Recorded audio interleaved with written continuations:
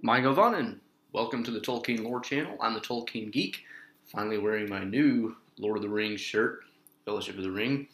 And in this video, I want to talk about some loose ends that Tolkien left in the Lord of the Rings specifically. And again, this is going to be one of those where I talk about the books, not the movies. So if you've seen the movies but haven't read the books, spoiler warnings, there's some things in here that you might not know about, probably won't know about. In fact, I don't think any of these are in the movies, but it's interesting because it's one of those things where Tolkien, we know him for being a huge completionist. You know, he has an entire history in the Silmarillion for the Lord of the Rings. He fills out appendices with detailed chronological annals for the history of Gondor and, you know, all this other stuff. And yet he's still a good enough storyteller to know you have to leave some questions unanswered, and these are some of my favorites and most interesting ones to me. I'm going to do this in kind of a least interesting slash important to most interesting slash important. That's kind of a weird way to do it because those aren't necessarily the same thing, but I think you'll kind of get the idea as I go along. So basically what I'm going to be talking about is some plot element in The Lord of the Ring that raises a question that never really gets answered. And with that, let's get started. So my first entry in this list is relatively minor importance, but to me it would be interesting. It has to do with Legolas and Gimli. And of course, they start a really fond friendship after they leave Lothlorien because Legolas recognizes that Gimli is taking an extreme liking to the Lady Galadriel and realizes that he's not just a mouth-breathing, bearded, money-grubbing shorty who, he's not holding that ancient animosity of elf against dwarf anymore because he recognizes that Gimli is not just, some stereotypical dwarf. So they, end up with this fond friendship. Now, in the course of their travels, they end up visiting two locations, the Forest of Fangorn and what's called the Glittering Caves of Aglarond. And that's just part of Helm's Deep. It's a series of caves that are in the deep, but it's not part of the fortress or the Hornburg. Now, Fangorn, of course, appeals to Legolas because he's a woodland elf. He loves trees, and he is also fascinated by Ents. Gimli is not so fascinated by trees, especially the kind that might squish him for carrying an axe.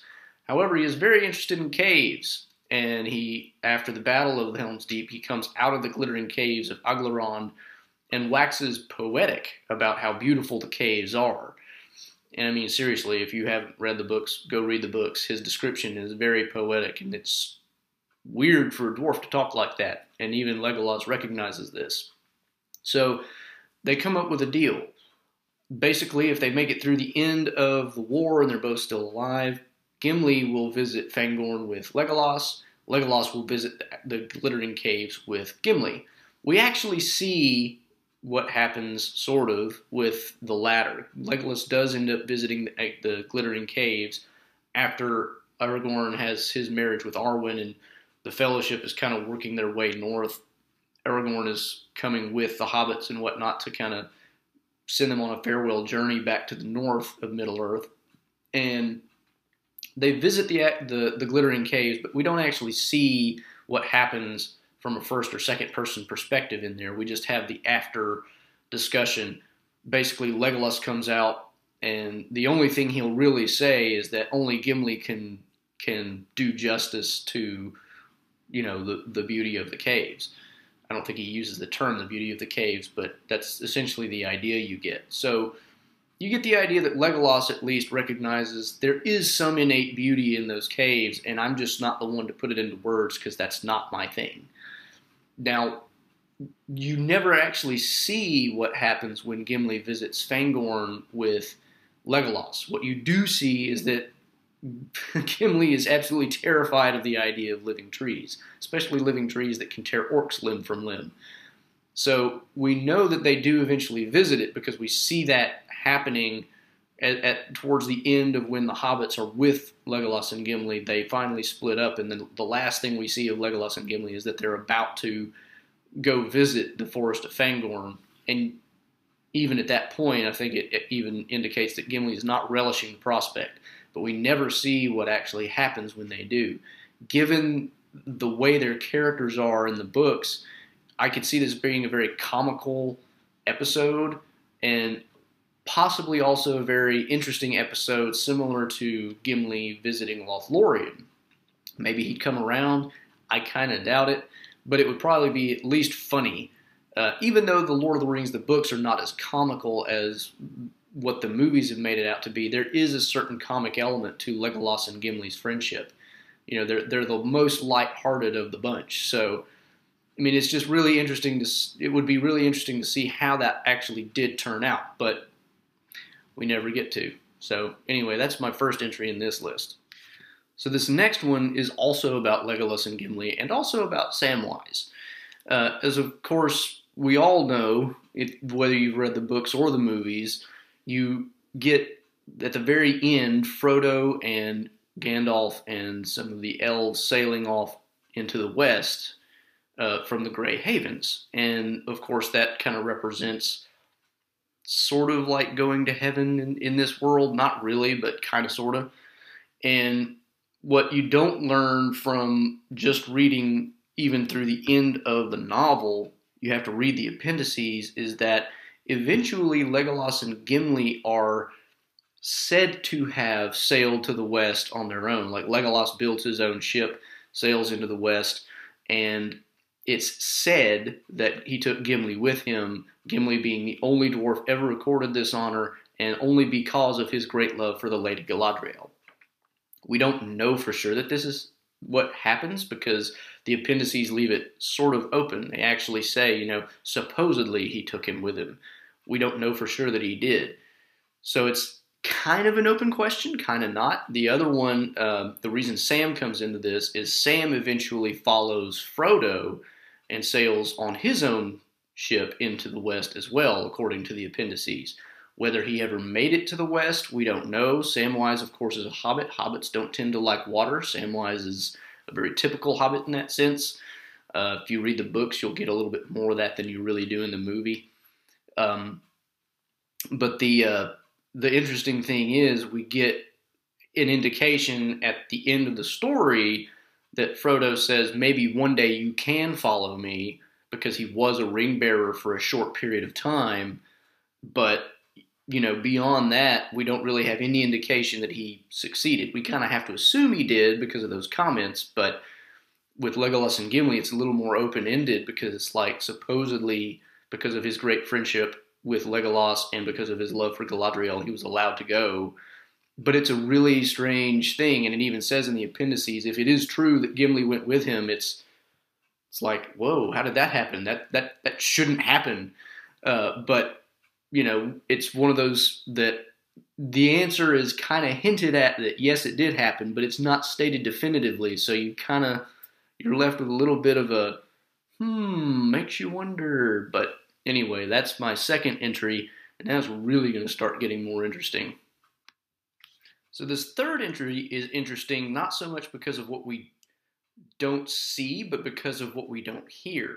And what I mean by that is in the books, as opposed to the movies, when Gandalf comes to Theoden's Hall and kind of gets rid of Wormtongue's influence over him. By the way, there is no magical influence by Saruman. He's not like mind controlling Theoden. That's not how it is in the book.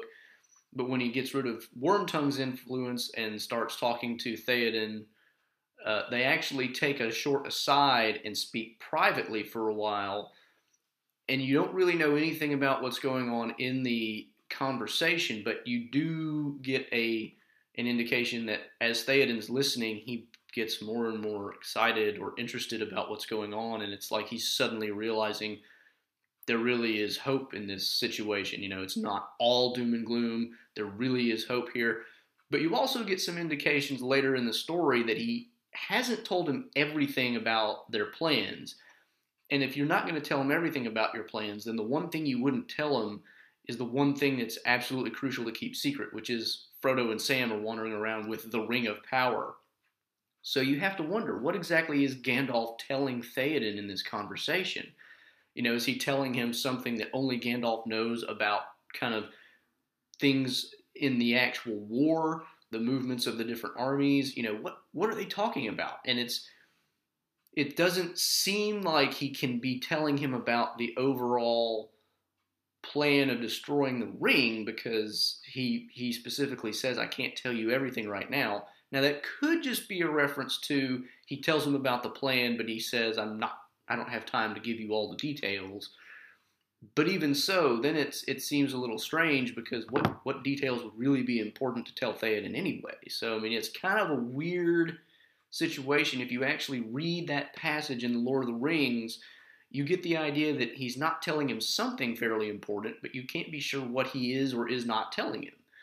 And so it would just be really interesting from my point of view to really get into that conversation and see what Gandalf actually told Theoden, but we're never really told. And of course, Theoden ends up dying, and nobody ever goes back to that conversation. But it's one of those things where he told him enough to really motivate him, but he apparently left out something really important. And for me, it's always been kind of like a burning question in the back of my mind. What's going on in that conversation? But we'll never know. Now it's going to get really, really interesting.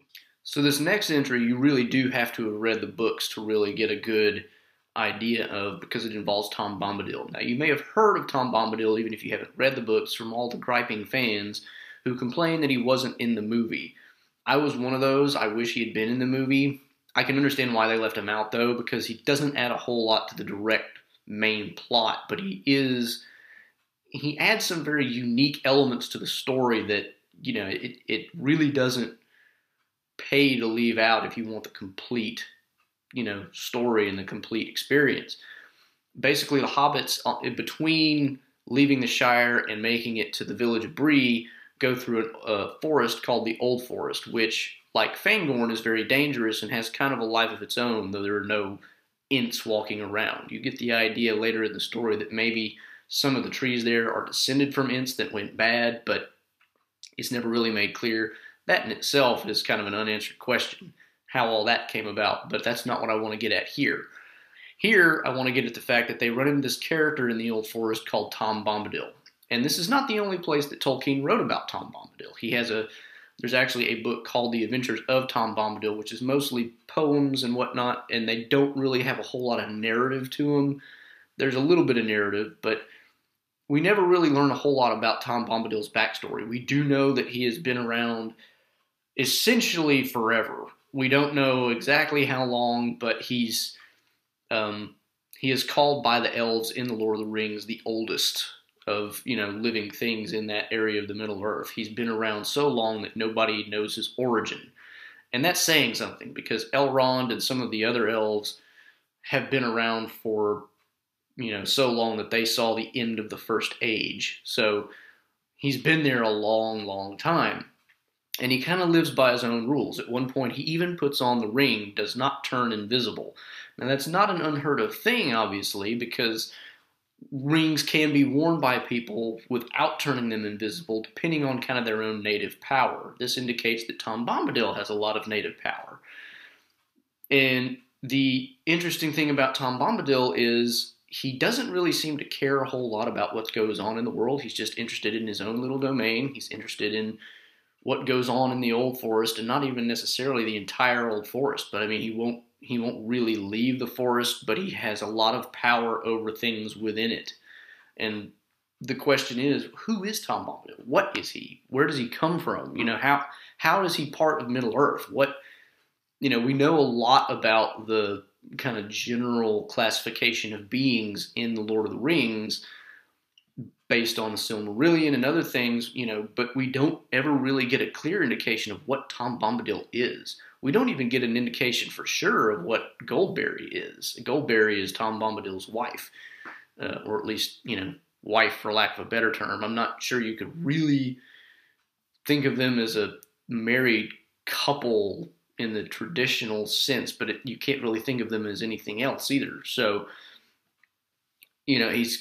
Goldberry is called the Riverman's daughter, so you get the idea that she's kind of like a dryad, but there's no real indication that there are such things as dryads. And so the best idea that I can come up with is that in some form or fashion, both of them are probably Maiar, which are kind of the lesser angels of Tolkien's cosmology. That's the best I can come up with, but there's obviously no clear answer to either of those.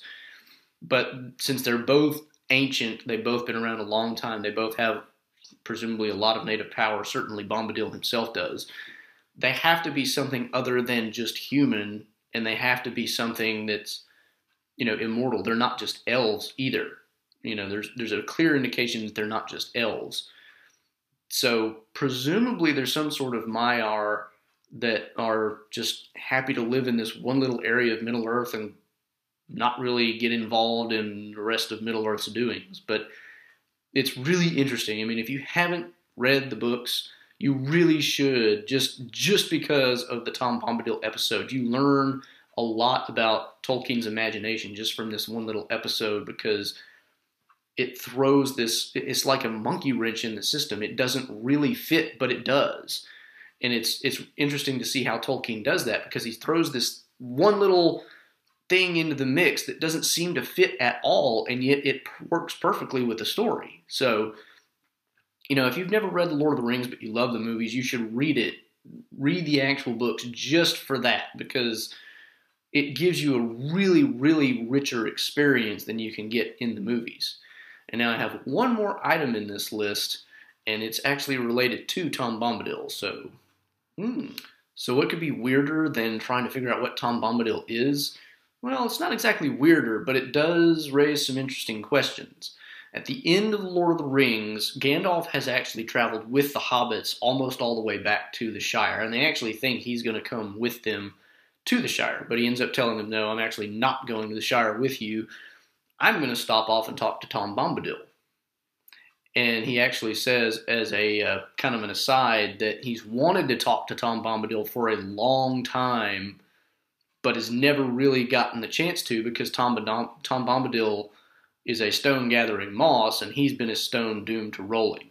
So, Tom Bombadil basically just stays where he's at, whereas Gandalf, because of his role in Middle-earth in trying to fight Sauron and whatnot, has always been moving around trying to get more people on board with the fight against Sauron and making sure that Sauron can't, work his will in various parts of the Middle-earth. So he's never really just had the chance to sit down and talk to Tom Bombadil. So now he's going to go talk to him, and it's going to be a long talk, he says. Makes you wonder what they would have to talk about. We never find out. And this is another thing that kind of makes me think that he might be a Maiar, because that's what Gandalf is, by the way, he is a Maiar. He is a lesser angel in the order of Tolkien's cosmology, sent to Middle-earth to, help humans and elves. So there's some indication that they have something in common if indeed Tom Bombadil is a Maiar, but we still don't really know what they would talk about. Are they going to talk about things that have happened in Middle-earth? Are they going to talk about things that they both remember from the Undying Lands in the West, in Valinor? What are they going to talk about? Because seemingly they would have nothing in common other than, if they are both Maiar, then they would have some knowledge of what Valinor is like and their memories of it. But beyond that, what would they have to talk about? It seems like it would be a really interesting conversation to be a fly on the wall, but we have absolutely no indication what they talk about, no hints from Gandalf what they might talk about. They're just going to have a talk, and it's going to be a really long talk.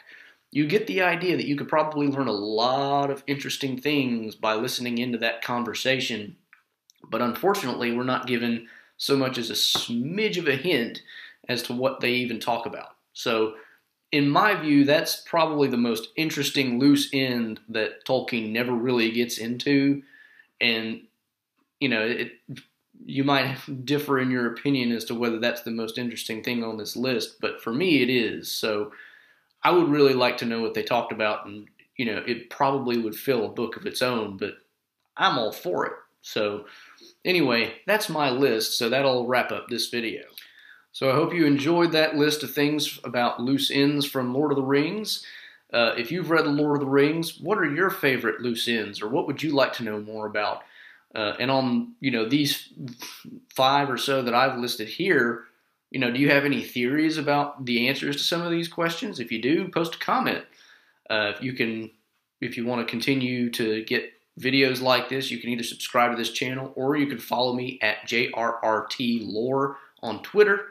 And hope you enjoy the video. Until next time, I'm the Tolkien Geek signing out for the Tolkien Lore channel. Namaste.